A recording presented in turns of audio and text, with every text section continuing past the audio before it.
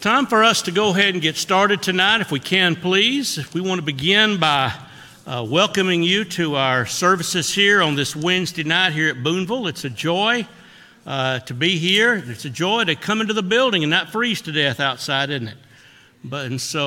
Anyhow, we are so glad that you're here. If you're visiting with us, you are our honored guest, and we want you to want to come back and be with us anytime that you can.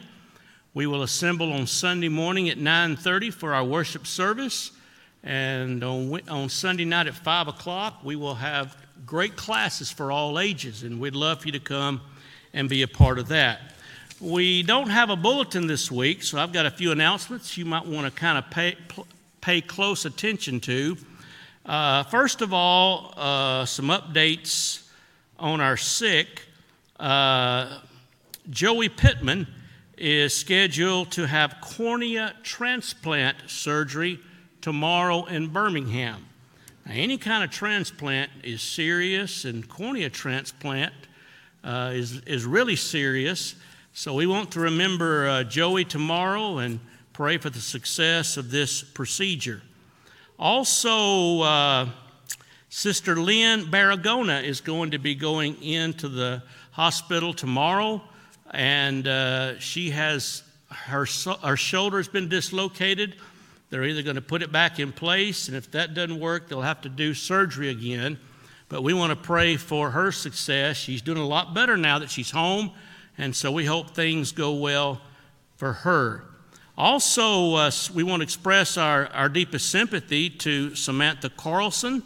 Her grandmother, Vesta Curry, passed away. And that funeral is going to be tomorrow near Poplar Bluff, Missouri.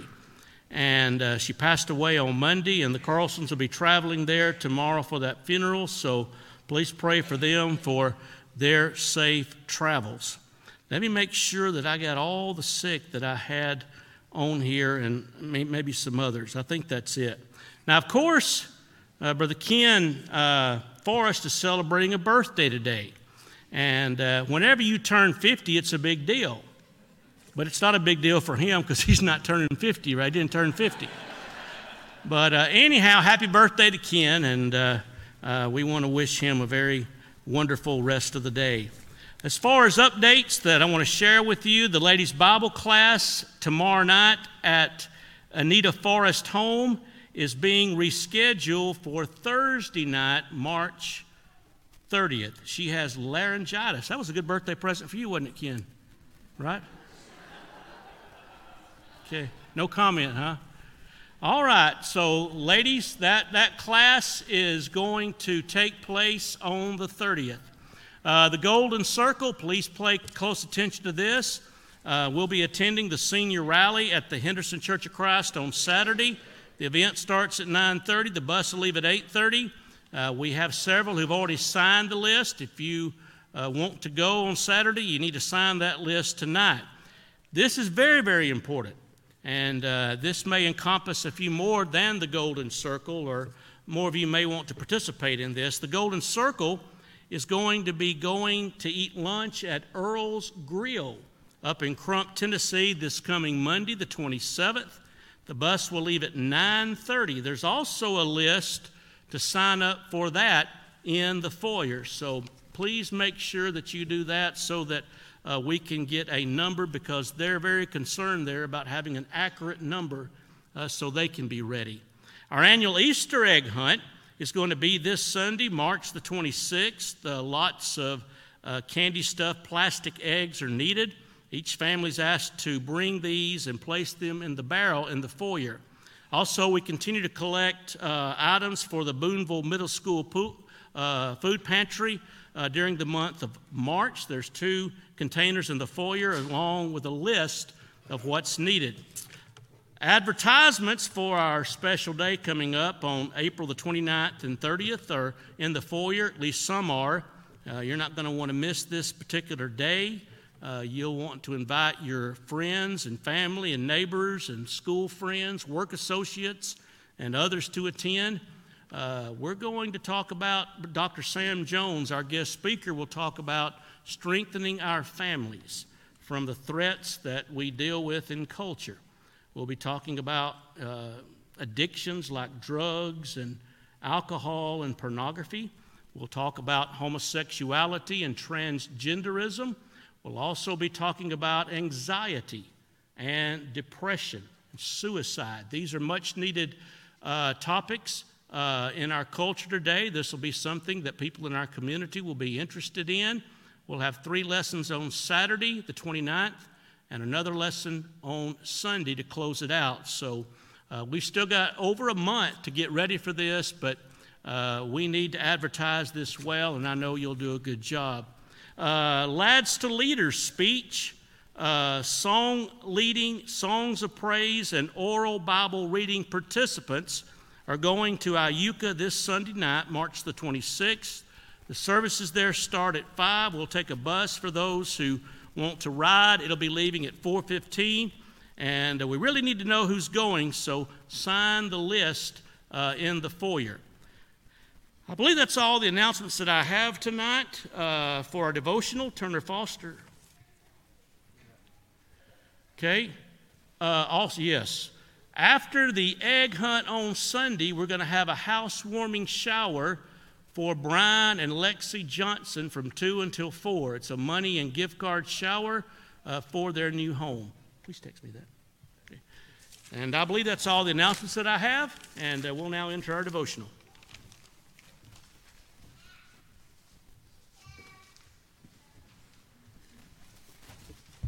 The invitation song tonight will be number 800. Number 800. The song before the devotion will be number 470, Victory in Jesus. I heard an old story, how the Savior came from glory, how he gave his life on Calvary to save a wretch like me. I heard about his groaning, of his flesh was atoning. Then I repented of my sins and won the victory. Oh, victory in Jesus, my Savior forever. He sought me and bought me with his redeeming blood.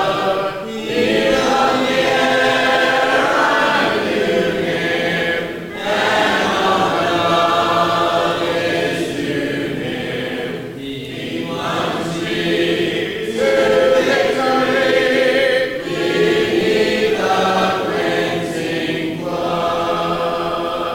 I heard about the mansion he has built for me in glory, and I heard about the streets of gold beyond the crystal sea, about the angels singing, and the old redemption story.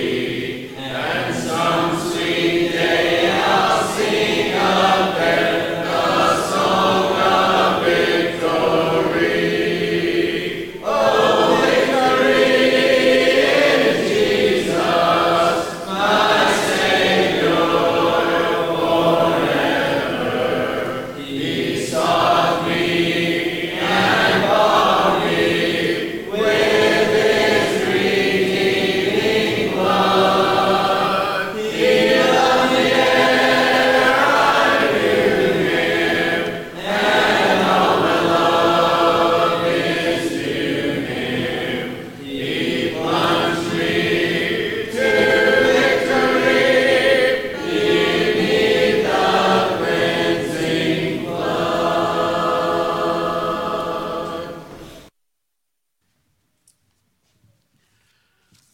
What kind of fireman would I be if I didn't warn you about a fire that was taking place? What kind of policeman would someone be if they didn't warn you about criminal activity? What kind of doctor would one be if that doctor, never warned you about a dreaded disease? What kind of preacher would I be if I didn't warn people about the reality of a place called hell? Now, I would certainly rather love folks into heaven, but, if I must, and all preachers that I know as well, sometimes we must inject the element of fear into the equation in order to scare them, because that can work as well. Jesus probably taught more about hell than any other character in the Bible. No competent fireman who saw your house on fire would respond, well, it'll just burn itself out. No policeman who saw juveniles vandalizing your property would say, well, boys will just be boys. No doctor, when telling you that you have cancer, would just simply say, well, take 2 aspirin and get some rest and call me in the morning. You would say that, to respond in such a way would be to take your job not seriously at all. And a preacher would certainly not be taking his job seriously if that preacher didn't warn people occasionally about that very real place called hell. The Bible says in John 5 and verse 28, "Marvel not at this, for the hour is coming in which all that are in the grave shall hear his voice and come forth. They that have done good to the resurrection of life, they that have done evil unto the resurrection of condemnation." We want people to be saved. God desires that all men be saved and come to a knowledge of the truth. And therefore, with our desire to be like Christ, who was one that was always seeking and saving the lost, Luke 19, verse 10, and our desire to follow in his steps, we must tell others the good news about Jesus Christ and the hope of heaven that can be ours as a result of obedience to Christ and faithfully living for him. But equally so, we must warn people about that awful place of torment for those that do not obey the gospel. 2 Thessalonians 1, 7 through 9. What about you tonight? Are you really concerned about the souls of other people? Where they're going to spend eternity if they continue life as they are currently living it? What about you tonight? Have you obeyed the gospel?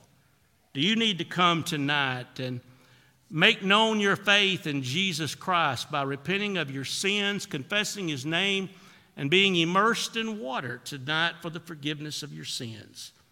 Tonight, if you need to respond, we give you this opportunity to come while we stand and sing.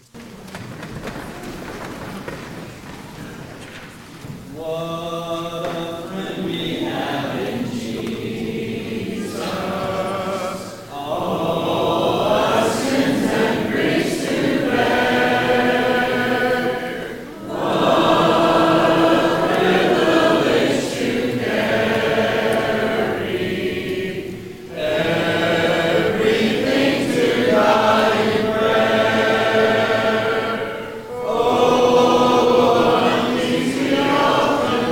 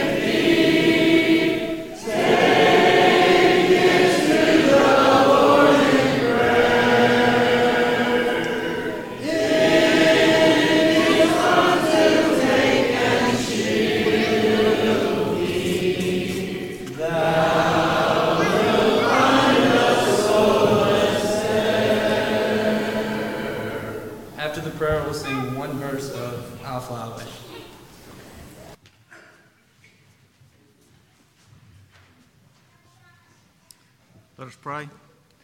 Our kind and gracious Heavenly Father, we again thank you for this day that you've given us. Father, we thank you for this privilege and opportunity we have to come out and study another portion of your word. Father, we pray tonight you be with the ones that mentioned sick. Father, if it be in keeping with thy will, let them have that portion of health restored they so desire. Father, we pray that you be with Samantha and Adam as they travel to Samantha's grandmother's funeral. Father, comfort them and their family as you can. Father, we thank you for your son Jesus who died on that terrible cross for our sins. And it's his name we pray. Amen.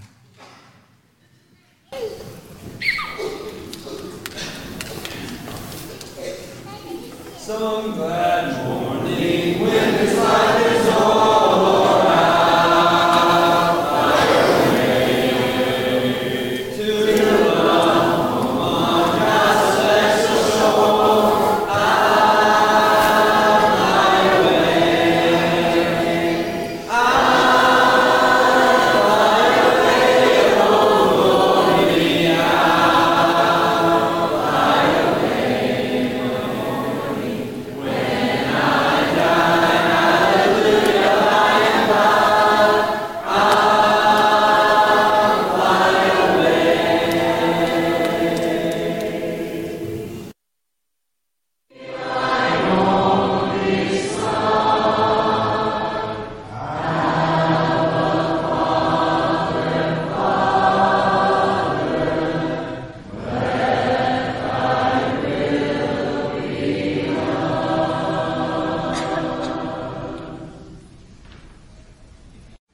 Unto thee, O Lord, do I lift up my soul.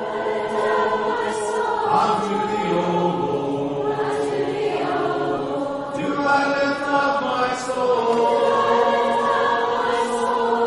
Oh my God, I trust in thee. So let me not be ashamed when my enemies triumph over me. Give it none that way. On thee be ashamed. Give it none that way. On thee be ashamed. Oh my God.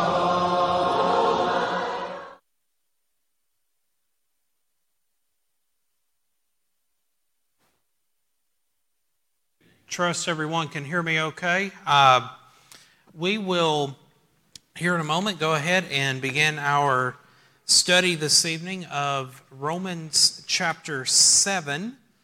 Romans chapter 7, and as I mentioned last Wednesday, next Wednesday, the 29th, I will be out of town. Samantha and I are going to have some relief and off time, so we'll be out visiting our family in Missouri for that, and Doug will be filling in my absence, and so I know he'll do a good job, and so I'm going to leave you all in very capable hands. But chapter 7 of Romans is where we are tonight, and we're going to look at some things that Paul has to say to the church there concerning the abolition of the Old Covenant, or the Law of Moses as we sometimes refer to it, and then showing the contrast there between that and the New Covenant. But before we do that, if we could please, let us go ahead and bow, and we'll open up with a word of prayer, and then we will begin our study.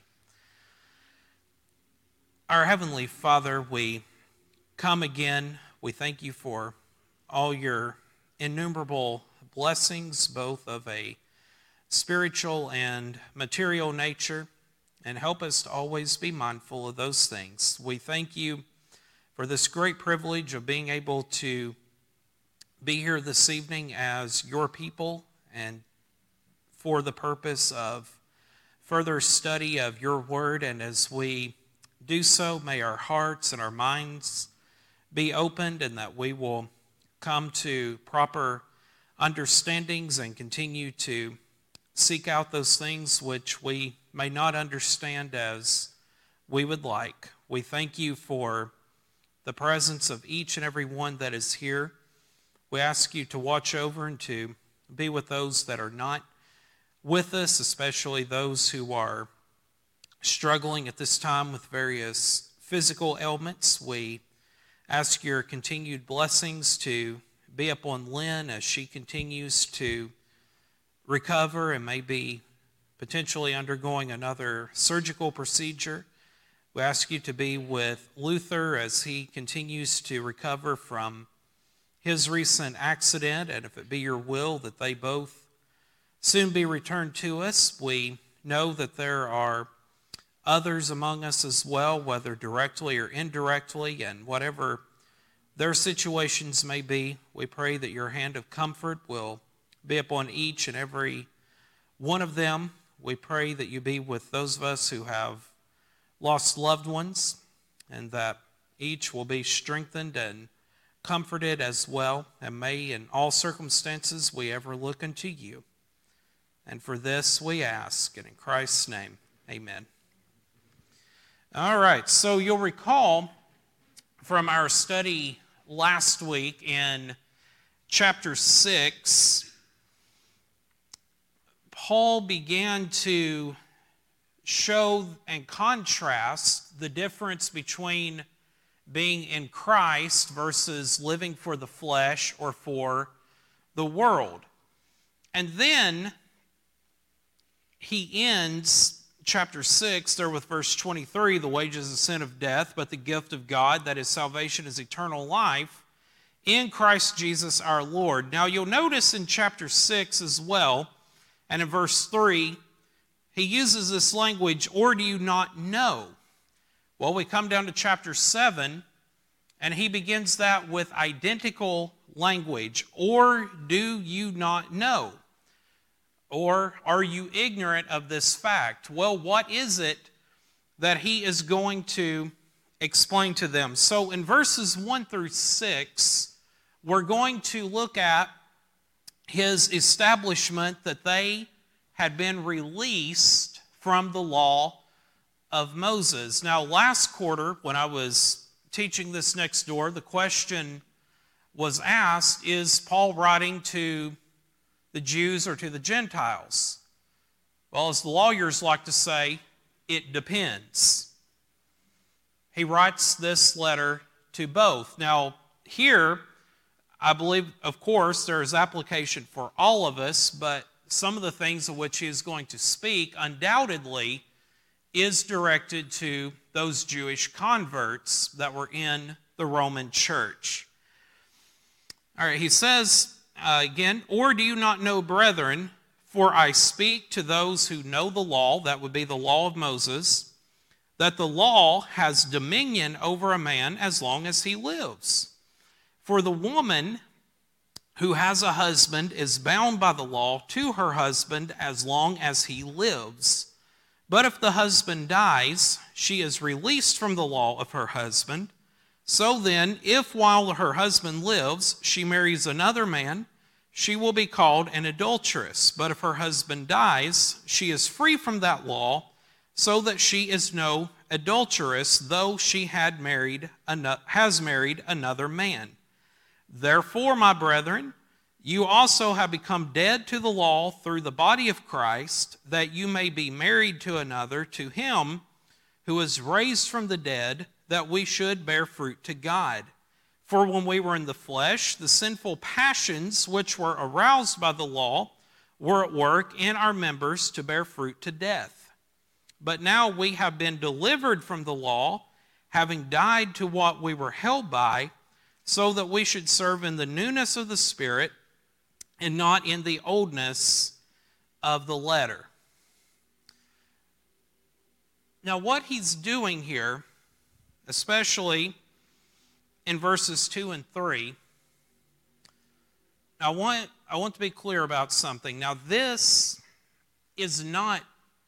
particular passage is not intended to be a discourse per se on the subject of marriage and divorce, but what he is doing he is using that as an analogy to show the relationship between, I contend, the Jews and the law of Moses, and then the law of Christ. Now, let me be clear as well. Now, there are applications from this concerning marriage and divorce, and there are other passages, Matthew 5, Matthew 19, 1 Corinthians 7, for example, that do teach extensively on this, and that is an important discussion to have.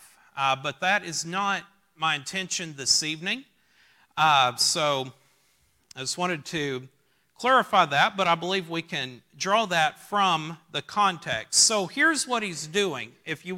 When you look at it in the figurative language, the Jews under the law of Moses, they were bound to God. For example, Isaiah chapter 54 and verse 5, there God is referred to as Israel's husband. Ezekiel chapter 16 is another passage that shows that. So what he's doing here is he's showing that the law of Moses had been done away with, comparing it to the man who died.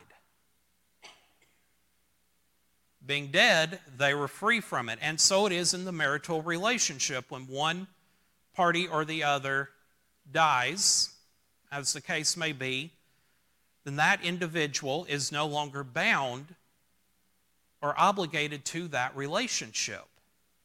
So that's what Paul is saying here. Because the old covenant had been done away, they, the Jews, were no longer bound to do it. And again, parallel that to the book of Hebrews, in which the penman there, whoever he may be, establishes also that the old covenant has been done away and establishes the superiority of the new. Now back to this analogy of Israel being under the law of Moses, being bound to God, we know that also Israel violated that covenant. Well, how did they do that? By going off into idolatry and all of the other sins that came along with that. And again, I'll give you some passages here for reference sake. Jeremiah chapter 3, verses 6 through 9. And you can go to the book of Hosea as well, and you can see that established. And so in that sense, spiritually speaking, they had committed adultery, just as in the marital relationship, when one party or the other commits adultery, they violate the marital covenant and become thus guilty of the sin of adultery. However, this is not the case. Here in Romans 7, Paul is establishing that again, that covenant had been severed not due to infidelity, but due to the fact that that covenant had been abolished. And so they were no longer bound to it, just as the widow or widower, as the case may be, is no longer bound to his or her husband or wife. All right, and so we can know that's what he is speaking of in verse 4, because he says, therefore you have become dead to the law through the body of Christ. Well, we know that the death of Christ established the new covenant.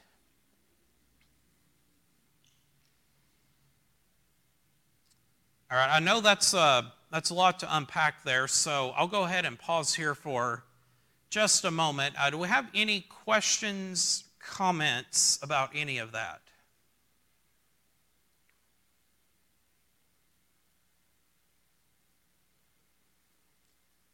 Okay. So because just as, again, the widow or widower is released from the marital covenant, Israel was released or was no longer obligated to the law of Moses because it was dead in a sense. So, just as a widow may marry another man without being guilty of adultery, under the new covenant, we are, so to speak, married to Christ, Ephesians 5, for example. And so it was with the Jewish converts in the first century who left Judaism, converted to Christianity, followed Christ. They were then married to Christ and therefore free from the old covenant and therefore no longer obligated to it and no longer guilty of sin in that regard. So who were they married to? Again, they were married to Christ, to him who was raised from the dead, that we should bear fruit to God. That is, living that life, showing faith at work in us. And there's that contrast again, verse 5, in the flesh, the sinful passions aroused by the law. Now we're going to talk more about that in this context because he's going to go on to say in verse 12 that the commandment, that is the law, that it is holy and good. He's going to say that.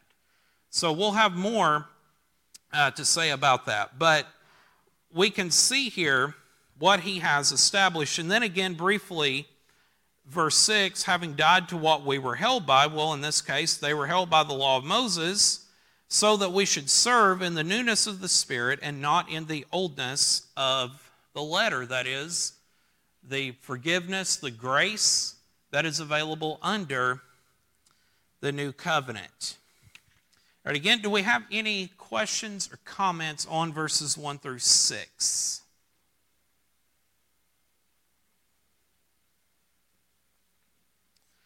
All right, so when we come here, we look at the rest of the chapter, verses 7 through 25, sin and the law.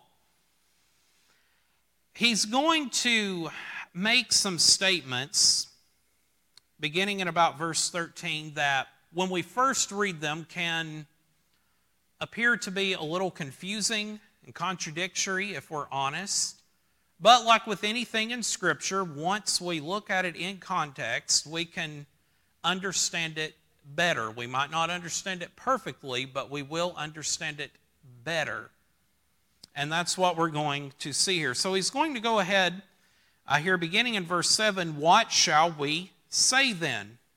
Much the way he began chapter 6. What shall we say then? Is the law sin? Just as he asked, shall we continue in sin that grace may abound? What was his answer to that? God forbid. He's going to say the same thing here in 7 and verse 7. Certainly not. So the law is not sin, but he just said, preceding this, that the law aroused sinful passions.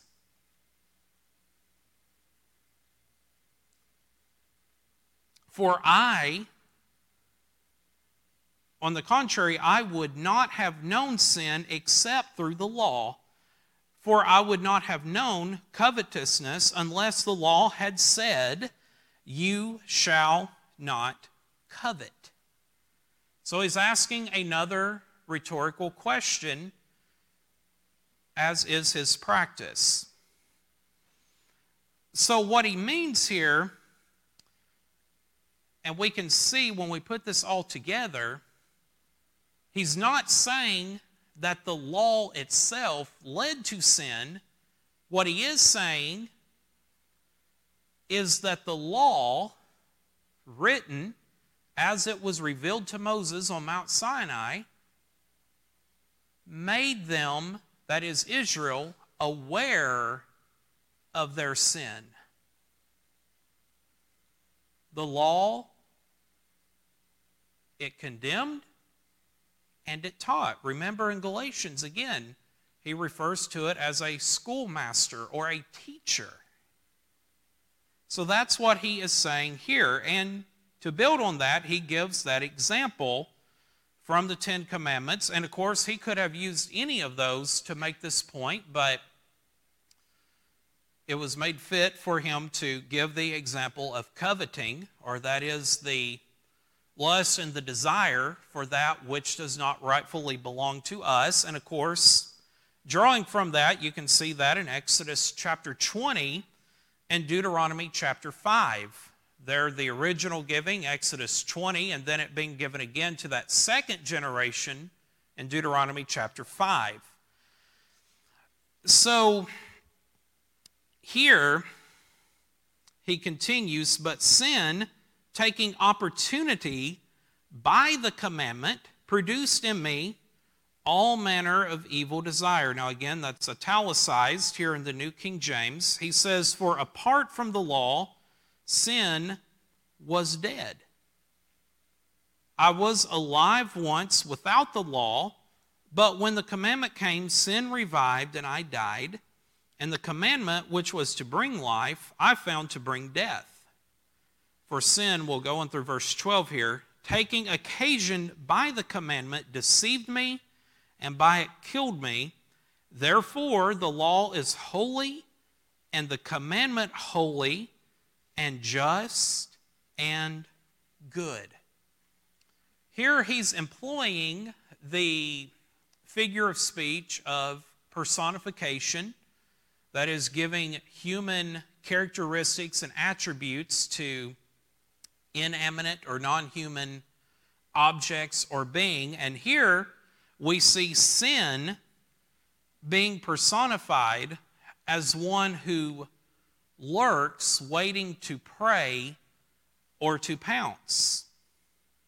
Because notice he says that sin took opportunity or advantage by the commandment, produce in me all manner of evil desire. And what he's leading up to here is to show that, again, it's not the law itself that did this, but rather their unwillingness and their inability to observe the law.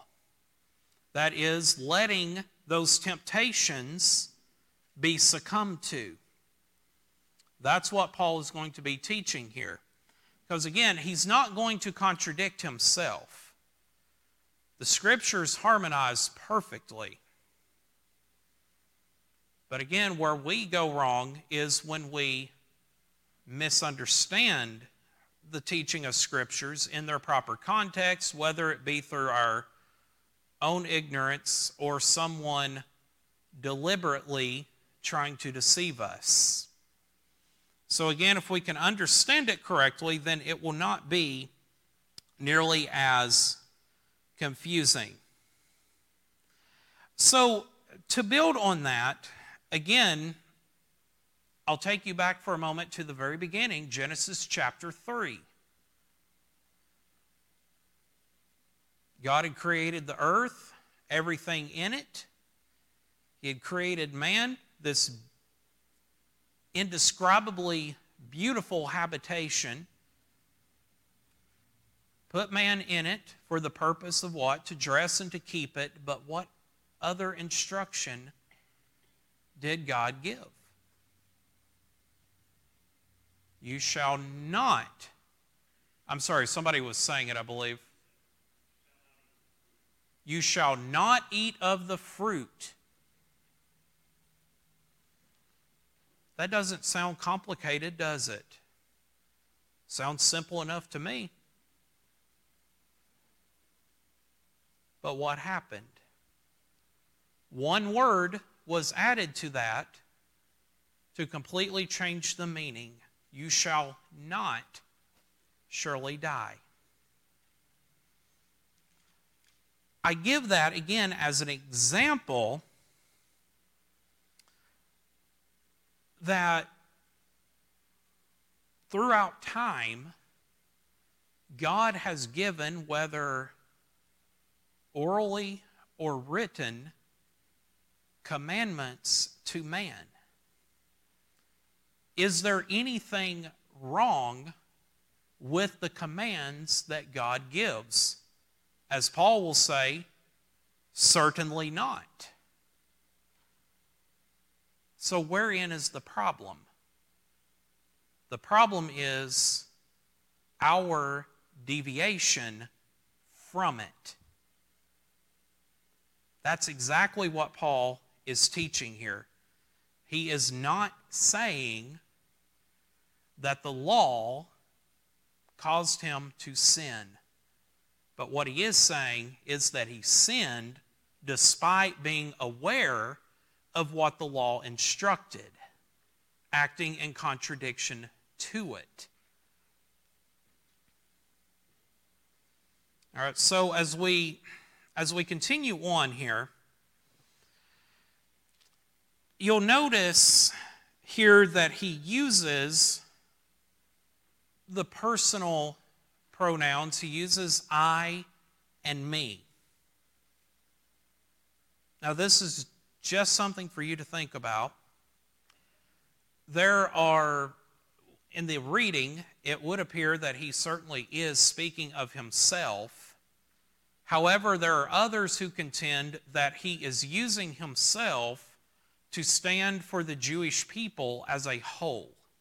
Now, again, draw whatever conclusion you will from that, but it's quite obvious here when he uses those personal pronouns. So keep in mind throughout the rest of this, and even though I'm getting a little bit ahead of myself, when we get into, for example, chapters 9 through 11 here over the next few weeks, keep chapter 7 and verse 12 in mind, because in chapters 9 through 11, he is going to be talking directly to his fellow Israelites. So remember, verse 12, the law is holy and the commandment holy, just, and good.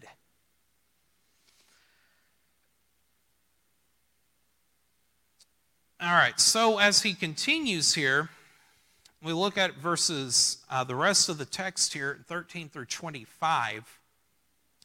Has then what is good become death to me? That which is good is what? The law and the commandments of it. In other words, have I died because of this? There's our answer again, certainly not. But sin, that it might appear sin, was producing death in me through what is good. Now again, this may seem a little bit confusing, especially if we're not as familiar with the text. But again, in this context, it's quite obvious what he is saying. He knew what the law was. He knew the difference between right and wrong. Remember, he had been taught from the very beginning. You go to Philippians chapter 2 or 3, and there he talks about his resume. Being born a Jew, a Pharisee, the son of a Pharisee, the tribe of Benjamin, circumcised on the 8th day. He had studied at the feet of the great Rabbi Gamaliel. Paul knew all of these things, but yet he's affirming that despite knowing it, he did the opposite of it anyway. So he knew what was good, but he did it as did all of Israel. And you can see that when you read and study the Old Testament. So that sin through the commandment might become exceedingly sinful. Again, that concept, as I believe last Wednesday, I believe it was Luther or JT mentioned, 2 Peter there, Paul's second epistle to them, chapter 3, in talking about those who had turned away from the truth, that what? It would have been better for them to have never known it than to have known it than to turn away from it. It's a similar idea here. Now, he doesn't use that language, but that concept can apply here. So what he's saying is what made it exceedingly sinful is that he did it anyway despite knowing what the law taught about it. For we know that the law is spiritual. Well, why is it spiritual? It came from God. But I am carnal, sold under sin. Carnal, that having to do with the flesh and the desires of it. Being in bondage to sin. Keep that imagery in mind. In bondage to sin. Chapter 6, being freed from sin. For what I am doing, I do not understand. Now here's where it gets a little confusing. For what I will to do, that I do not practice. So we'll break that down a little bit. He knows right from wrong, but because of his carnal nature, he's saying that he does these things despite knowing that it's wrong.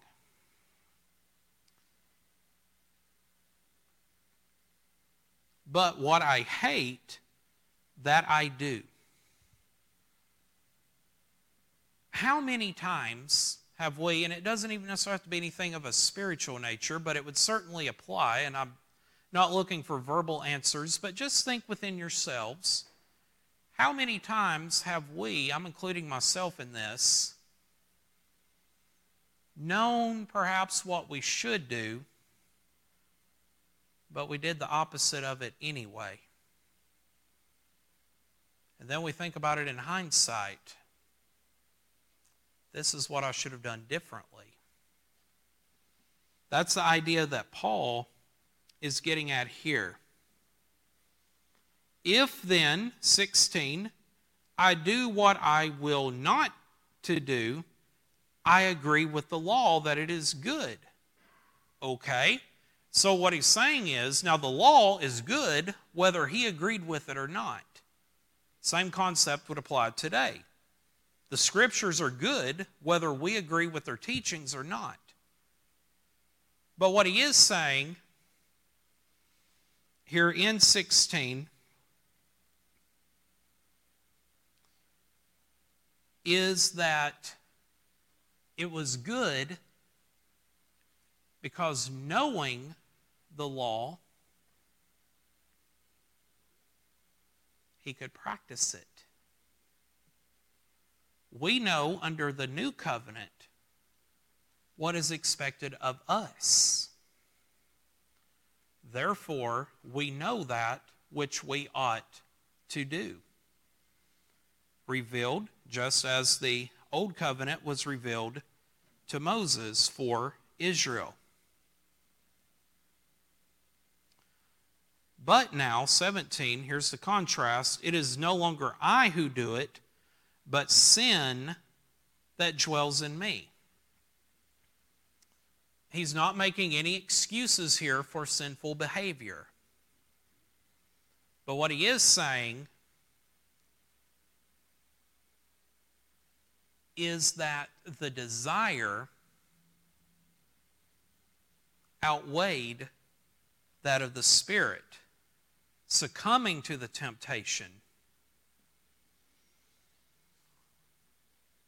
For I know that in me, that is, in my flesh, nothing good dwells. For to will is present with me, but how to perform what is good, I do not find. He's simply stating that struggle between the Spirit, that which is pure and holy, versus the flesh, that which is evil and sinful. For the good that I will to do, I do not do, but the evil I will not to do, that I practice. Again, showing perhaps how easy it can be to succumb to temptation. The bondage of sin. That's the picture that is being painted here. Now, if I do what I will not to do, it is no longer I who do it, but sin that dwells in me. Now again, we all have free will. We can choose what we do or what we do not do in a sense. But I will say this, that as a Christian, we need to remember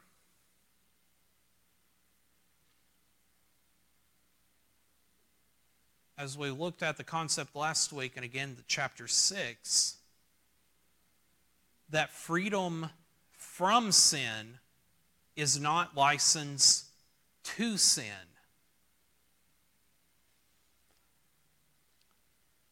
So what Paul is leading up to here, again, all of this is to demonstrate that they were no longer bound to the law of Moses. I find then a law that evil is present with me, the one who wills to do good. Well, what's that law that evil is present within me? That would be the old law, showing, teaching, and instructing in what sin is. Then we come to 22, for I delight in the law of God according to the inward man. That is the spirit, the conscience, the mind. But I see another law in my members. There's the law of sin and death, warring against the law of my mind, spirit versus flesh, and bringing me into captivity to the law of sin which is in my members. And that statement, O wretched man that I am, who will deliver me from this body of death? Well, he's going to answer that question. I thank God through Christ Jesus our Lord. So then, with the mind, I myself serve the law of God, but with the flesh, the law of sin. Freedom from sin in and through Jesus Christ, our Lord and Savior. So again, showing the superiority of the new covenant over the old. It was a teacher. It was an instructor. Remember what he tells them in verse 4 of chapter 15, that the things that were written aforetime were written for our learning.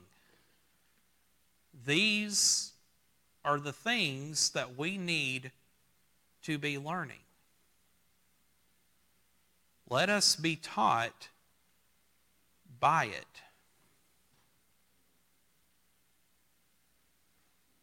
So as we go on here in the time that we have remaining, let us remember again, because this follows up with chapter 6. I contend really that it's a continuation, and I think if we, personal opinion of mine, that if we didn't have the chapter and verse division, some of these things might flow maybe a little more smoothly, but I understand why those things were added as well. But we can still, regardless, put it all together in its context. So again, establishing that the old law has been done away, and we know that Ephesians 2:11 through 22, Colossians 2:6 through 15, and multiple passages in the book of Hebrews, such as in chapters 8, 9, and 10, all show that the old covenant has been done away. So it's no longer in force. he shows its purpose is twofold. One, to make the recipients of it knowledgeable of what sin is, and two, to condemn that sin, and thirdly, to show that deliverance from that is found in Christ. And I will say this as we prepare to close out and dismiss for the evening as well. When we're talking about, and this is in a broader context, when we're talking about the Old and the New Covenant, let's come to the book of Romans. We can see that here in chapter 7, and those other passages that I just mentioned as well show that. But we can also show this from the book of Romans. And again, like with anything, once we understand something in its proper context, things become a little bit clearer. So as we get ready to dismiss, let's remember these things and let's try to apply them to our own lives, especially as we struggle with temptations, as we all do. Your temptation may not be my temptation, but the concept is the same. We can overcome it through Christ. We have no reason to succumb to it. And so let us remember that. Jim, go ahead. Well, I think you made a powerful point about the chapter delineation, because if you go on to the first verse of chapter 8, it seems to be the summary of that argument. There is therefore now no condemnation to those who are in Christ Jesus, who do not walk according to the flesh, but according to the Spirit. And that's the victory that he's trying to convey. Absolutely. And I'm glad you went ahead and brought up chapter 8. Again, I'm not going to be here to cover it next week, but 2 weeks from today, God willing, we will go on into chapter 8. Now, I will tell you, last quarter, when I taught this next door, we spent 2 weeks on chapter 8. There's a lot there to unpack, so we'll just see how far we can get, but I appreciate your kind attention as always and your participation, so we will go ahead and stand dismissed.